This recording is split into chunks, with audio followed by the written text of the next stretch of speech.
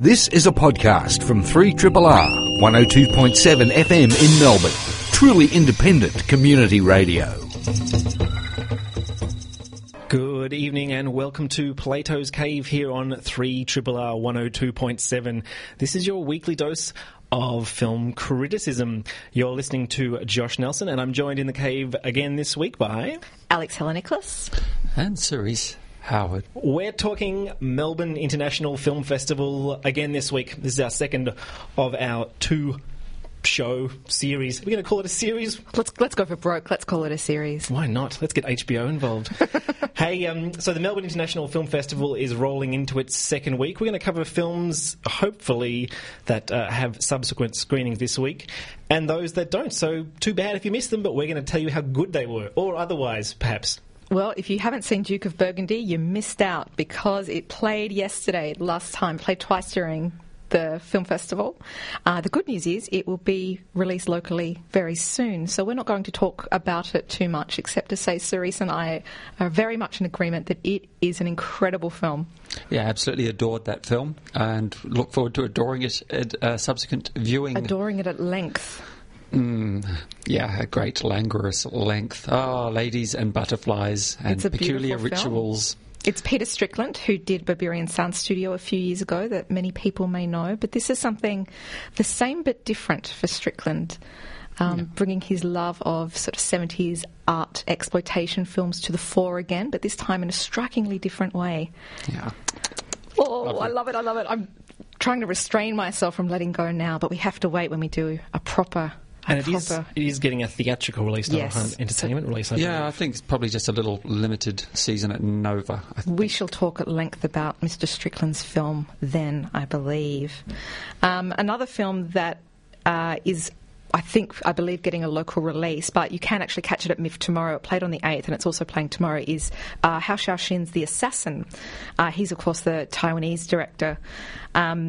He's had big films, things like Millennium Mambo, I think played in MIF in 2001, Flowers of Shanghai, 1998. This Hou Hsiao-sin won Best Director at Cannes this year, so this is no small film. It's a beautiful, beautiful movie. It's his reimagining, I guess, of the Wuxia film. Is that how you say it? Wuxia? Yeah, you guys are. I didn't do that well. I didn't do that in a noble warrior type way. It's a gorgeous film. It stars Shu Qi as the eponymous assassin, and she sort of swoops and fights through beautiful landscapes, and beautiful, gorgeous, fiery warrior type things happen. If you missed that at MIF. Shame on you, but don't worry, we won't punish you too much because you can also catch that on local release. And instead, what will we focus on? Forbidden Room. Is it Forbidden Room time? It's time for a bit of Guy Madden love. I think there's going to be great outpourings of love here. Are there not, Alex? Do you care to get stuck in first? Because I've already shared some of my Guy Madden love on the air on this station previously, but I look forward to getting into a bit of a dialogue about it rather than just my more... fangirl hysterics. Yeah, well, I often find myself in a bit of a monologue with regards Madden. He's the sort of filmmaker who can clear a room or create fanatical...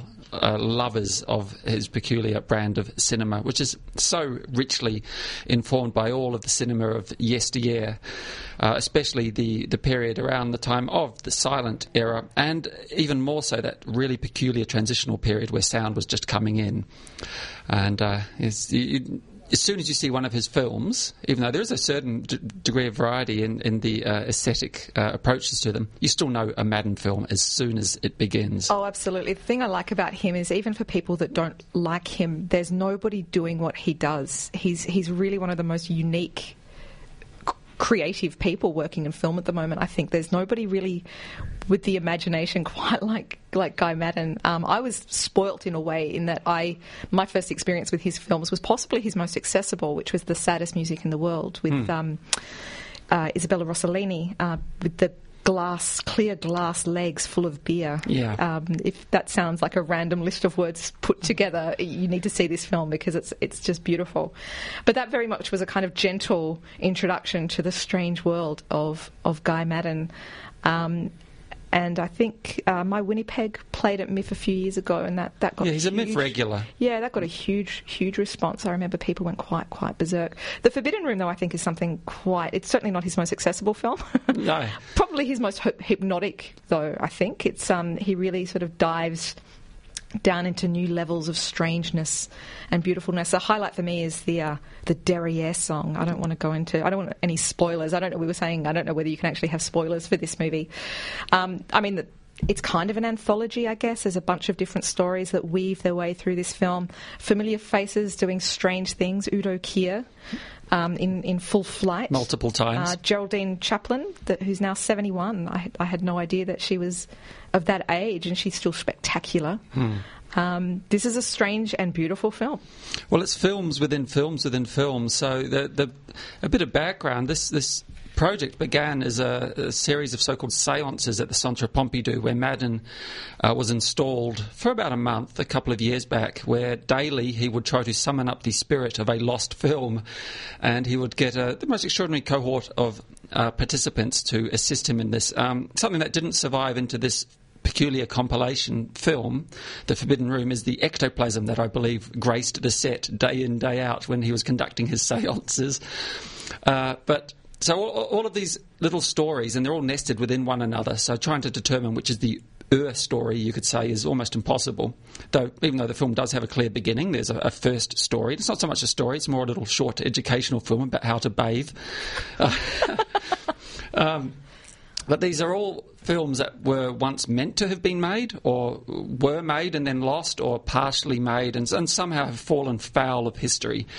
And so Madden has tried to reimagine them based on could just be oral history, or it could be actual connection through people who are descendants of folk involved in the films that have got lost, that he's recreated. So descendants of Jean Vigo, or of Charlie Chaplin, or countless filmmakers from all around the world. So one of my favourite films within this film is based on a Mikio Narusa film. It was recently the subject of a Cinematheque retrospective, and a film called Hypnotic. Even the title is so evocative and peculiar. The Strength of a Mustache. This is one of the Udo Kier numbers within it. Of course, it's the Udo Kier number.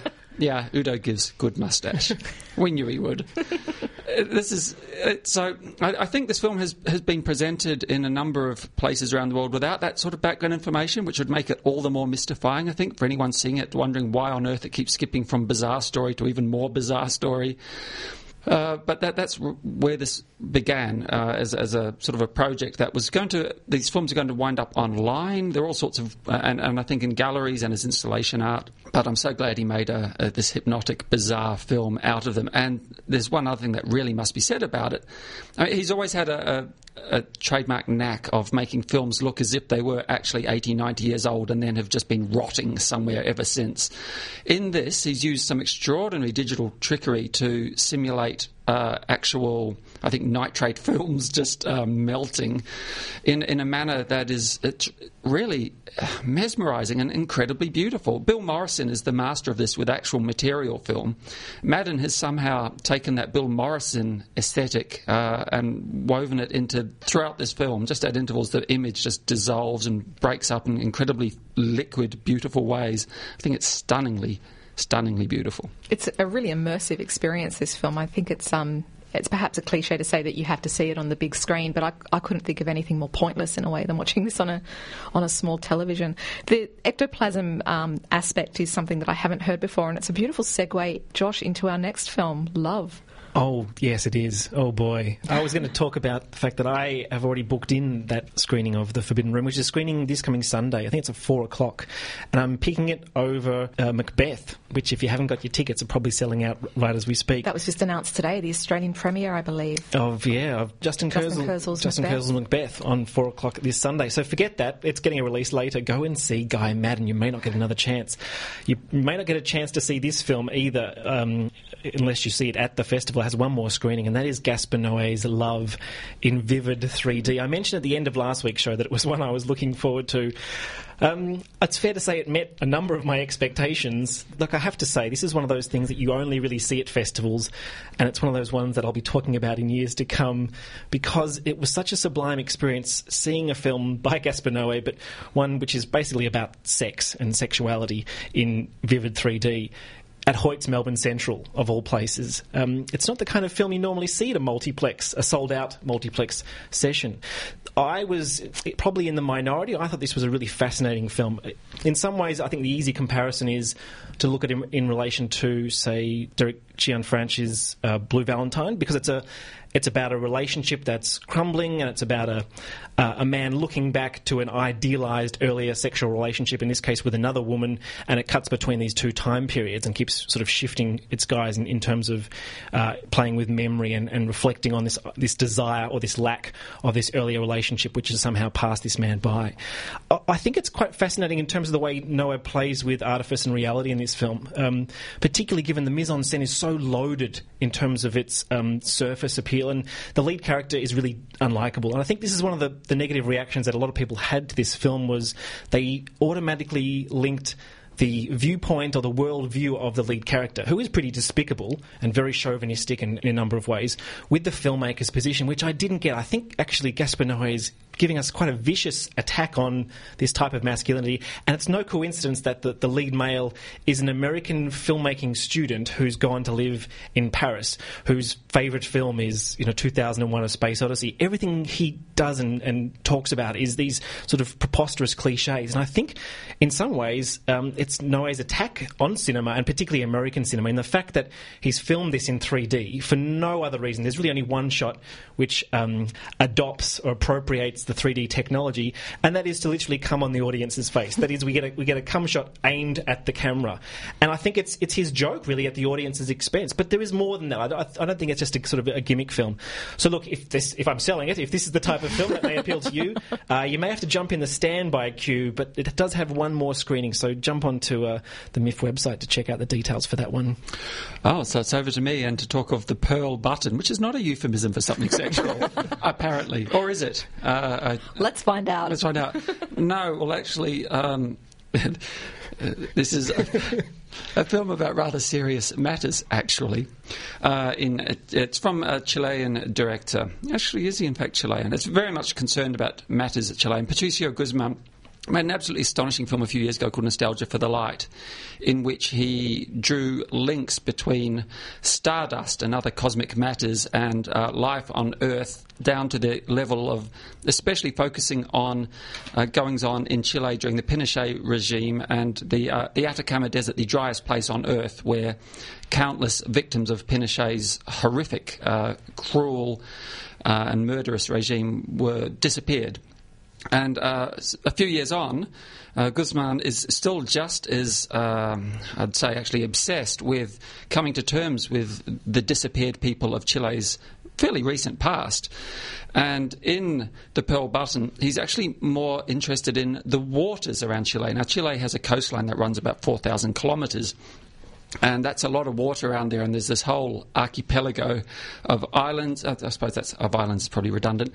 There are indigenous people there that much is consistent with the lot of indigenous people around the world. First people, seemingly, they had a pretty hard time once white settler types muscled in, and by the time that the Americans had thrown off Salvador Allende's democratically elected socialist regime and installed this nasty dictator, the indigenous people were really quite far removed from their traditional ways of life, which had them deeply connected with these waters around these islands. Now, it so happens that Pinochet, in all likelihood, dispatched a lot of people, not just in the desert, but in these waters as well. So this film is really just finding more interesting links between eternity.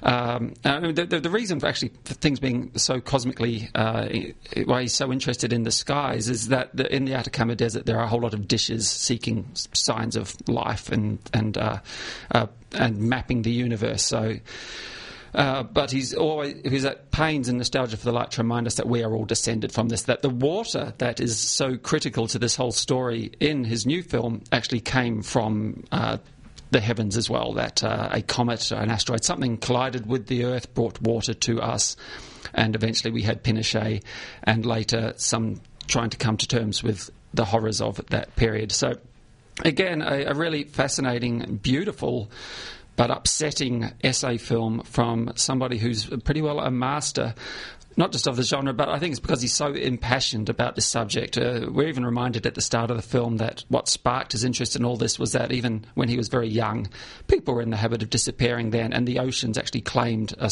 schoolboy friend of his, not through actually sinister means necessarily, but that link with the ocean and disappearing folk was made early on. So a really fascinating film, which has one more screening at MIF on Sunday the 16th, the final day of the festival, in fact, at 4 p.m. Well, another film that I want to talk about is called The Liar. This is one of those magical little MIF program discoveries. You know, you just sort of find yourself buried for hours, seemingly, in the MIF guide.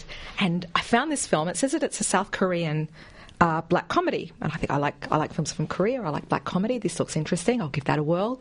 I've got a pretty dark sense of humour, and even for me, at a stretch, I really struggled to find this funny in any way at all. But I have to say, this is one of my real delights of the festival. This was such a treasure of a film to find. It's by a director called Kim Dong-myung, and it stars a woman called Kim Kyo-bi as the eponymous liar. She was in Jury in 2013 and The King of Pigs 2012, both of which were played at MIF previously. I guess it kind of wears its heart on its sleeve in terms of its title. She plays the liar. She is a young woman in a kind of crappy jobs, popping pimples in a pretty run-down kind of beauty parlour for rich ladies. And she just lies to people and to people who work in shops to kind of create this facade of a more affluent, successful lifestyle. And the film is effectively about how that crumbles. It's a really bleak, brutal film. But honestly, it's one of the most scathing and explicit takedowns of consumer culture that I've seen. It's what, for me, I thought a lot about Fight Club. It's what Fight Club kind of circles around, but this film is about it. It devastated me. It was just so effective. It's a Rottweiler of a film. Once it's got its teeth in, it just doesn't let go. It's not just challenging. I mean, it really gets quite depressing and bleak, but it's just politically so hard-hitting. It's just a wonderful, wonderful film. 3 Triple Burrows the movie. Sounds very exciting, doesn't it? This is a film that's screening as part of the Masters in Restorations. This is a documentary of sorts that was filmed from the late 70s. It actually began as a thesis film from an NYU student, Howard Bruckner. And in fact, this has, as part of the crew, a very young Jim Jarmusch doing sound. And it's about this guy who's following Burroughs around and Burroughs' cohorts, like Allen Ginsberg, among many others. Just to give us a sense of the writer, there's a little bit of a backstory, but not a great deal. There's sequences in which Burroughs tries to explicate his cut-up technique and his various approaches to writing, to drugs.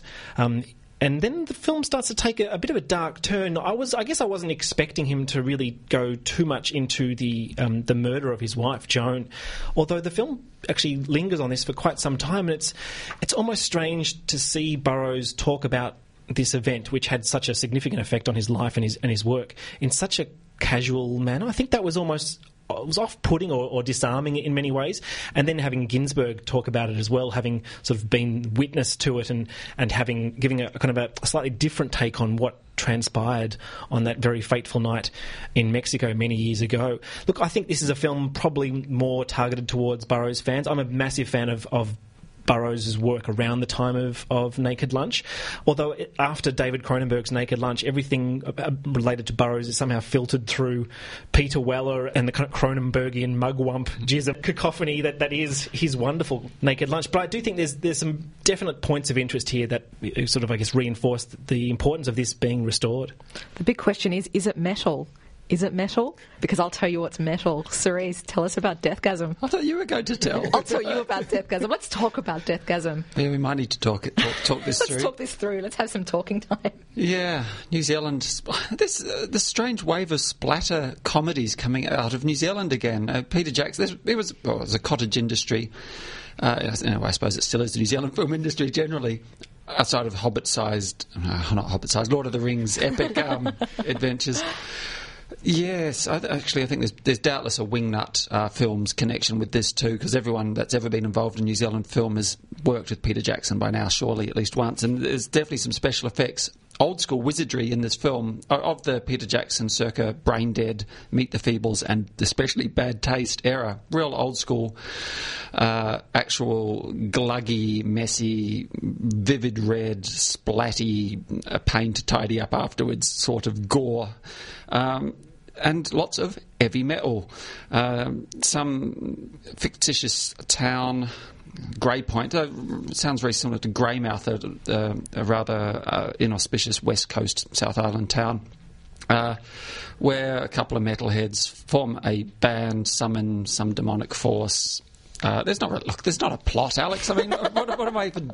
I'm looking at you expectantly, Yeah. like, tell me. Yeah. They play the devil's music, or the demon's music, let's just say, a hymn to summon some demonic figure, and there are some other human demonic figures with the usual Faustian pacts they're only too keen to make, if only they can somehow... Oh, God, okay, I've lost all interest in even trying to summarise this film. It's exceedingly silly. It is, and I think it's proudly silly. It reminds me, in a way, I mean, I guess maybe it's an obvious point of comparison, but Metalocalypse. I don't know if you guys have seen Metalocalypse, but it's what I liked about Metalocalypse and what I like about this is that it feels like the kind of narrative sprung forth from the imagination of the characters whose story it's telling. Like, it's very much something that is scribbled in the back of an exercise book in a class that they don't really understand what's going on. It's proudly dumb, I think, is a fair way to put it. I love that it's really explicitly targeting that kind of 80s satanic panic stuff. I think that there's obviously a retro vibe to this film, but for me that's the strongest component, in that there's a very specific kind of fear of heavy metal music that really feels quite quaint in 2015. Like the idea that the worst thing in the world that could happen to you is that your child could be into heavy metal music is quite touching and lovely. Trick or Treat? That was a great film. Oh, yeah. Yeah. It had various metal luminaries in it. I remember that being very silly as well. And Skippy from Family Ties, if I'm not mistaken, was the protagonist in that. Yeah, you're both looking at me shocked. Is this the first time we've had a Family Ties reference? Surely. And it won't be the last, I'm sure. Thomas, I'm so sorry. Thomas Caldwell leaves for a couple of weeks and the Family Ties references begin in earnest. I have a question about Deathgasm, and I've yet to see it, but I am intrigued. And this is something that transpired on the social medias last night, I think after the most recent screening. And this was a question that was raised about whether there was any homophobic innuendo in the film. And apparently, I think the director's out here at the moment made some comment in the introduction, which someone on social media clearly took umbrage with, and then sort of extended that to the film itself. I was wondering your thoughts on this, because this was something that sort of caught my eye on Twitter last night. Oh, God, look, I think the film's so dumb that it's hard to be offended by any one thing. I can't take it seriously. Yeah, I certainly wasn't shocked or appalled by anything in it. Nothing. Outside of the fact that it was desperately trying to shock and appall me. Yeah, right. It's a midnight movie, and everything that kind of genre of film, I think, entails. It's perfect for a film festival, midnight. It's the kind of film to watch with a couple of beers. Tongue firmly in cheek? Oh, I think so. Yeah. I really enjoyed it. I think it was silly and it was fun, and people getting murdered with sex toys, and it's as you do, everything you want in a film, really. And its New Zealandiness is not downplayed in the slightest. So all those wonderful accents of people from my homeland, it's quite refreshing for me to hear that, not being masked in any way whatsoever. Those accents do come thick and fast in it. But there's been all these other Kiwi splatter films in the last couple of years, and this one isn't actually, if anything, quite as tasteless as Fresh Meat. That's amazing. This film that takes long-standing myths around Maori cannibalism very seriously, except in as much as it takes it extremely tongue-in-cheek. And it's a very entertaining film. It's not quite as silly. Well, no, it is as silly as this, but it's somehow better. Even Housebound last year had Yeah. that wonderful cheese grater scene. The Yeah. one from New Zealand. Well, let's not forget Black Sheep. Oh, That's let's not a forget. few more years back. It but is, yeah, yeah. but suddenly every year there's at least one of these films making its way actually into cinemas, not going straight to video. Something to be proud of, New Zealand. Look, the horror, the Night Shift program this year has been fantastic. Some really diverse stuff tonally. So we have, the kind of fun midnight movie style of Deathgasm, and then more serious things, I guess, something like Spring, which I think I mentioned last week in passing, that I just love. And I think that's getting a local release as well. So we'll talk about that perhaps in a show in the future. But Karen Kusama's The Invitation, I'd love to mention just in passing. I've always sort of felt a little bit bewildered by the Karen Kusama love. I'm very supportive of women directors, but Karen Kusama is somebody that I've struggled to really sing the praises of. I'm not that big a fan of the Aeon Flux adaptation. I didn't like Jennifer's Body. When I heard that there was a new Karen Kusama film, I confess I was not full with excitement and joy. But perhaps that's the best way for me to have approached this film. It's just really solid horror. In a way, it's something that it's not really anything that you haven't seen before. It's a dinner party kind of turns into a sort of cult indoctrination ceremony as it brings together a separated couple who endured a tragedy with their new partners, and they kind of hook up with old friends, and they hook up with each other, and they all kind of get back in contact. But it's clear that there's this cult indoctrination thing going on, and it's all very kind of weird. But what I love about this is that it builds a horror film around social politeness. When you're in a social situation that is clearly not right, but everybody pretends that it's okay. That's what this film does, and it does it in a really, really, really spooky way. Today's the last day that's playing. If you get a chance, I'm not sure what time it could be playing now. Wouldn't that be freaky? Ooh, horror movies. Ooh. People are listening to us inside the cinema. Gosh. The call is coming from inside the house. So, Breaking the Monster. We'll go back to things metal, but a doco. This is from the Backbeat program. I was somehow drawn to this. I remember seeing a clip a couple of years back, went viral quickly, of these three little African-American kids in Times Square playing some killer metal and just going off a little three-piece. But I never thought about them again. However, a canny documentary filmmaker thought there might be a story in this, obviously, and quickly got onto it. Indeed, an extraordinary story, and you'd think this is surely fiction. And the music industry, we know, is pretty venal at the best of times, but how low it will stoop, but also how singularly it will fail to acknowledge just how ludicrous it is. In this really quite entertaining documentary, Breaking the Monster, these three kids they're not even in high school yet, are being courted by major labels with $1 million deals, huge festival bills they're being invited to play on. It's all snowballing. There's this Svengali figure who's materialised out of nowhere, who has a history of being integral to the launch of Welcome Back Kotter back in the day, but then also various music industry heavies he helped launch. The Jonas Brothers, I don't know who they are. They look pretty. I gather they've sold millions of records. He's got a lot of form. He knows that these three kids are the next big thing, or a next big thing. So we get all these farcical scenes of these three kids who really just want to play Grand Theft Auto, sitting in on meetings where their brand is being discussed by music label people and PR agents, and it's just kind of stomach-churning in a way, but also very funny. And these kids then sort of get it. They sort of know it's stupid, but they're also, of course, they're kids. But they actually are pretty mean musicians. They've really got some pretty good riffs. There are a few concerns about whether they'll actually be able to record anytime soon. They need to, because there's all this momentum. But is the singer's voice going to break? There are some real problems that don't afflict that many other bands on the up and up. But look, it's hugely entertaining, and there's a nice companion piece with a film that title echoes, being the Metallica documentary of some years ago, Some Kind of Monster, which was also tremendously entertaining. Extremely uncomfortable viewing occasionally, watching those dingbats sort of become... Madonnas. Yeah, just get a few reality checks finally. But this, the two back-to-back, I think, fantastic double bill. And this is called Breaking the Monster simply because also their hit single is all about monsters. It's rather wonderful. A very endearing documentary that may have another screening yet, I think. I'll check that. We could segue from monsters to monsters of a different kind. Now that I think about it, that's not great. Thomas Caldwell, who I should have mentioned at the start of the show, is a monster. He's not with us, but he did curate the shorts programs at this year's festival, and I managed to track down two of them last Friday night. The animation and the WTF. Now, Cerise, we were both sitting in on the animation shorts. That we were. There's some pretty great films amongst them. There were. Do you want to single any out? I'm going to. And actually, the Short Film Awards were held last night, and two of the animation shorts that came away with prizes, a Russian film called We Can't Live Without the Cosmos, which was a beautiful film about two cosmonauts who are training for a mission, and it's done in this wonderfully childlike style of animation, but there's real heart in that, and that came away with the best animation short prize.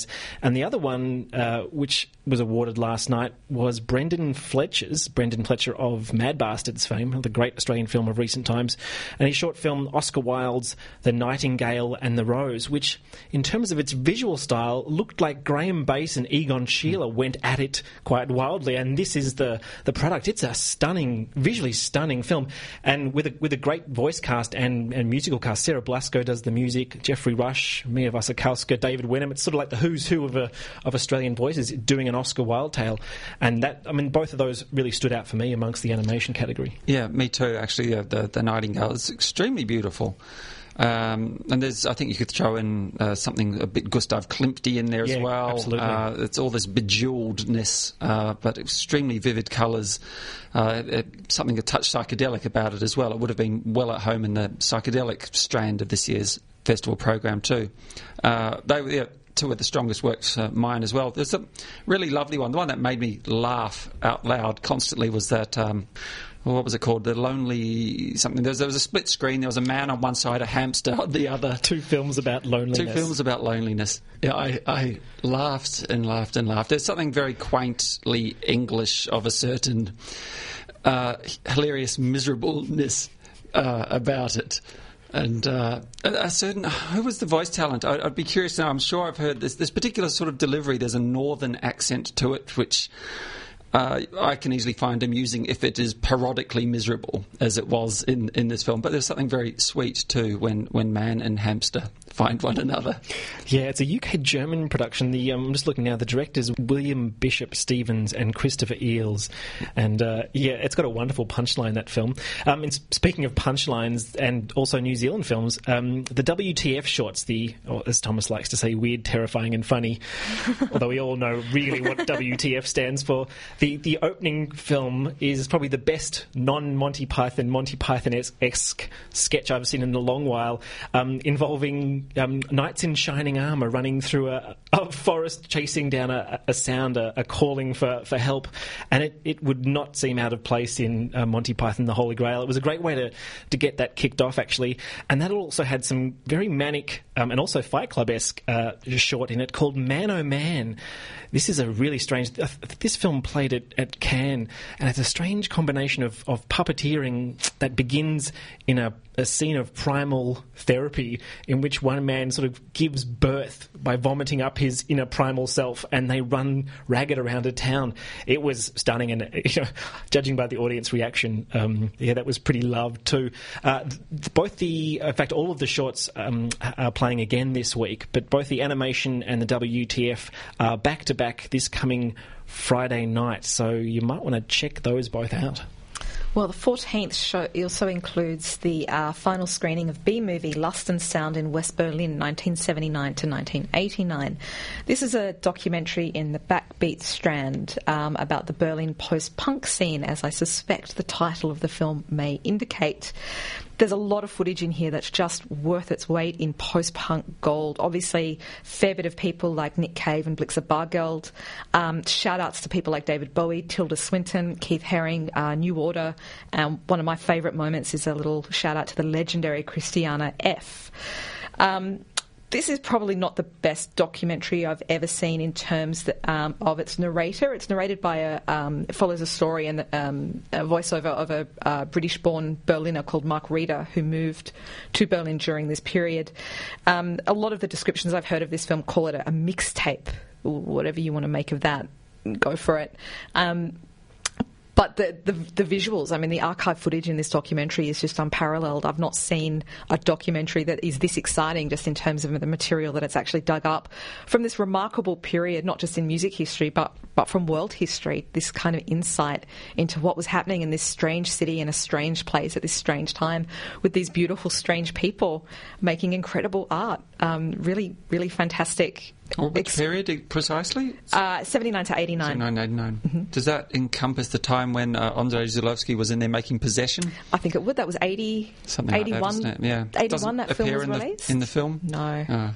But we can just tack that. It's a mixtape. We can add our own. Let's devote a whole show to Possession sometime. Don't tease me so. Every show is Possession, if you ask me. In my mind, it's what I'm thinking of.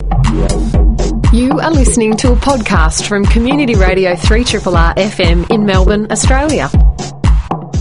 You're listening to Plato's Cave here on 3RRR. I want to flag a film that I saw. In fact, it was the first film I saw at this year's festival, and it does have another screening coming up on Sunday, the 16th of August at 4 p.m. This is one of those ones where I just took a gamble, and I have to say I think it paid off. This is a film called Under Electric Clouds. This is a Russian, Ukrainian, Polish co-production, and it's from, I believe it's the son of a famous filmmaker. This is Alexei German Jr. Is that how you say it, Cerise? Yeah. Senior died only a year or so ago, but there was a 3-week... season at the Cinematheque the year before last, I think. And his actually the son helped complete his father's magnum opus Hard to Be a God, which screened at MIFF last year, possibly the muddiest film of all time. And I'm still trying desperately to hunt it down, having missed it at last year's. But the visual style of this film is really incredible. I mean, this is a masterclass in moody cinematography. It's set, or it opens into a semi-futuristic Russia in 2017, surrounding, I guess, a building site of an unfinished kind of architectural monolith, and then slowly traces back to these various characters attached to this part of the land, both in its former incarnation as a sort of a museum in terms of immigrant workers who have been hired to complete the work, and then have sort of been ditched as the program's fallen on, as the building's fallen on hard times. This is a really strange, mesmerising film that initially feels like it's going to be a series of short segments, and then you start to realise that all these elements are interconnected. This has a incredible sort of realist tone to it as well, and culminates in a Fellini-esque sort of final segment. I highly recommend it, and it's definitely a film, given the emphasis on the visuals, that would be wonderful seeing on a big screen. Does it have a pumping Giorgio Moroder soundtrack, Josh? Not to my knowledge, sadly. Although I think does it have quite a moody score. You're a tough judge, Cerise. Everything should have a Giorgio Moroder score. The big question. I'll bring things back to Berlin just briefly, because I spoke about this film at some length on Smart Arts last week. But a shout out to Australian chap Brodie Higgs for his film Elixir, which is a curious film indeed, a most unusual Australian production in that it is set in Berlin and is an exercise in joyous anachronism. It concerns a lot of the original Paris Surrealist group being mysteriously transplanted into contemporary Berlin. Actually, that doesn't happen as a narrative event. They're just simply there, along with Malcolm McLaren and one or two other key historical figures from the art world in the 20th century. And Andre Breton is running some sort of beautiful artist residence, not behaving like the dictatorial prat that by many accounts he actually was, as the so-called Pope of Surrealism, given to excommunicating his colleagues at the drop of a hat. It's just a very curious film. It's very beautifully shot. I covet the particular residence that features most prominently in this film, this place of Breton's, which was actually furnished by many a Berlin-based artist of the current day to give it some sense of a lived-inness. And there's a couple of sort of rogue characters. There's principally a woman who I think is supposed to have been some sort of Bosnian. I'm not sure what she's escaped necessarily, but she's this sort of locus of desire in the film. Breton yearns for her much as he once yearned for Nadia in his book, but also yearns for the recently deceased within the film, Jacques Vache, who was a Dadaist who died from a distance, remove of history, comical circumstances. It's involved in orgy. Those Bohemians back in the day. But there's a running theme tonight. Yeah. But so this film is heavily versed and steeped in the lore, the folklore of this the original Surrealist group and the Dadaists, but it just transplants it very peculiarly into the current day in Berlin. And it's, I think it would probably, there'd be a lot of people out there who'd find it insufferably pretentious. I found it sufferably pretentious. I really quite liked it. I want to give a shout out to two of my highlights of the festival. Sadly, they don't have any more screenings, but I do recommend tracking them down if you can. One, possibly my favourite documentary, and I got quite emotional, strangely, during this. This is a film called Raiders, and it's a documentary about those former 11-year-olds who decided to make a shot-for-shot remake back in the day of Raiders of the Lost Ark. This film resurfaced about 10 or 12 years ago on the back of supposedly Eli Roth finding it and passing it to Harry Knowles and passing it on to Steven Spielberg. But this is actually a really poignant documentary about these guys who are now in their 40s, and they never finished the film. There was one sequence that they didn't shoot, and that was that remarkable sequence involving the plane and the burly Nazi fist fight and the guy getting sort of chopped up by the propellers. So they decided to try and regroup, and they've sort of parted ways, and there's various kind of emotional baggage between them all, to film and pump all their money into this very extravagant sequence. And it has this sense of not only this interesting character study, but also, I guess, this poignancy of these 40-year-old men trying to reclaim this wonderful sense of nostalgia that they had as children, and knowing that they can't really recapture that, and also the fact that they're now trying to do serious filmmaking, where back in the day it was sort of, cotton wool and cardboard sets. I found this a really touching documentary, and I hope it does find a distributor down the line. The other one I wanted to give a shout out, just because it was a striking visual work, is Tokyo Olympia. That screened over the week, and that's the Kon Ichikawa film about the 1964 Tokyo Olympics. And this is a visual masterpiece. I mean, it has a strange sort of patriotic sentiment. I mean, this is post-World War II Japan. This is their great moment to sort of show off to the world and proclaim the wonders of peace and all the accoutrements of the Olympic movement.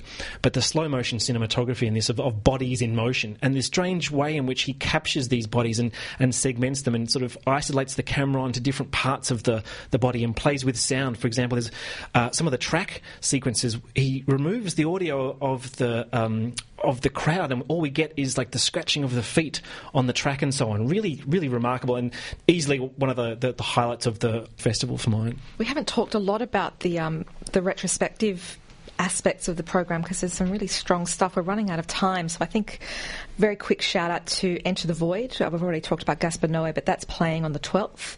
Mad Dog Morgan, that we spoke about a couple of weeks ago, that's playing also on the 12th. As for newer stuff, I'm pretty excited about The Witch, which is playing again on the 14th. That's big on my list. Josh, you talked about Pasolini last week, and I think there's a chance to catch that on the 15th. And, of course, Oppenheimer's doco, The Look of Silence, is one with a big asterisk next to it for me too. And I'm tremendously excited about a film. It hasn't had its first screening yet, let alone its second, and that's Peter Greenaway's film about Eisenstein's adventures in Mexico, where I'd actually struggle to pronounce the part of Mexico that's part of the title of this film, Guanajuato or something like that. But there's a famous business of Eisenstein being this very celebrated director post-Battleship Potemkin, being a pioneer of Soviet montage, but by degrees falling afoul of the Russian authorities, trying to make it in Hollywood, failing, heading to Mexico and making Que Viva Mexico. And en route, so to speak, that's unfortunate. he went there a 33-year-old virgin, and the Russian authorities are appalled at Peter Greenaway's barefaced cheek in more than suggesting that Eisenstein was homosexual. Greenaway originally meant to make 2 films on this, and the second one, suffice it to say, will not be funded by the Russians anytime soon, and I am dying to see this. I'm dying to see Greenaway's trademark flair lavished on this story, and I'm hoping it is every bit as queer as I want it to be. And likewise, I'll be seeing that with you on Wednesday night, I believe. Excellent. Looking forward to it. I think that's all we've got time for. Kids, that wraps up our Melbourne International Film Festival specials for another year. Thomas Caldwell will be back in the cave for our Radiothon show next week. You've been listening to Josh Nelson, Cerise Howard, Alexandra Helen Nicholas. A massive thank you to Steve Phillips for helping us out on the panels. Good night. This has been a podcast from 3RRR 102.7 FM in Melbourne. Truly independent community radio. Want to hear more? Check out our website at rrr.org.au.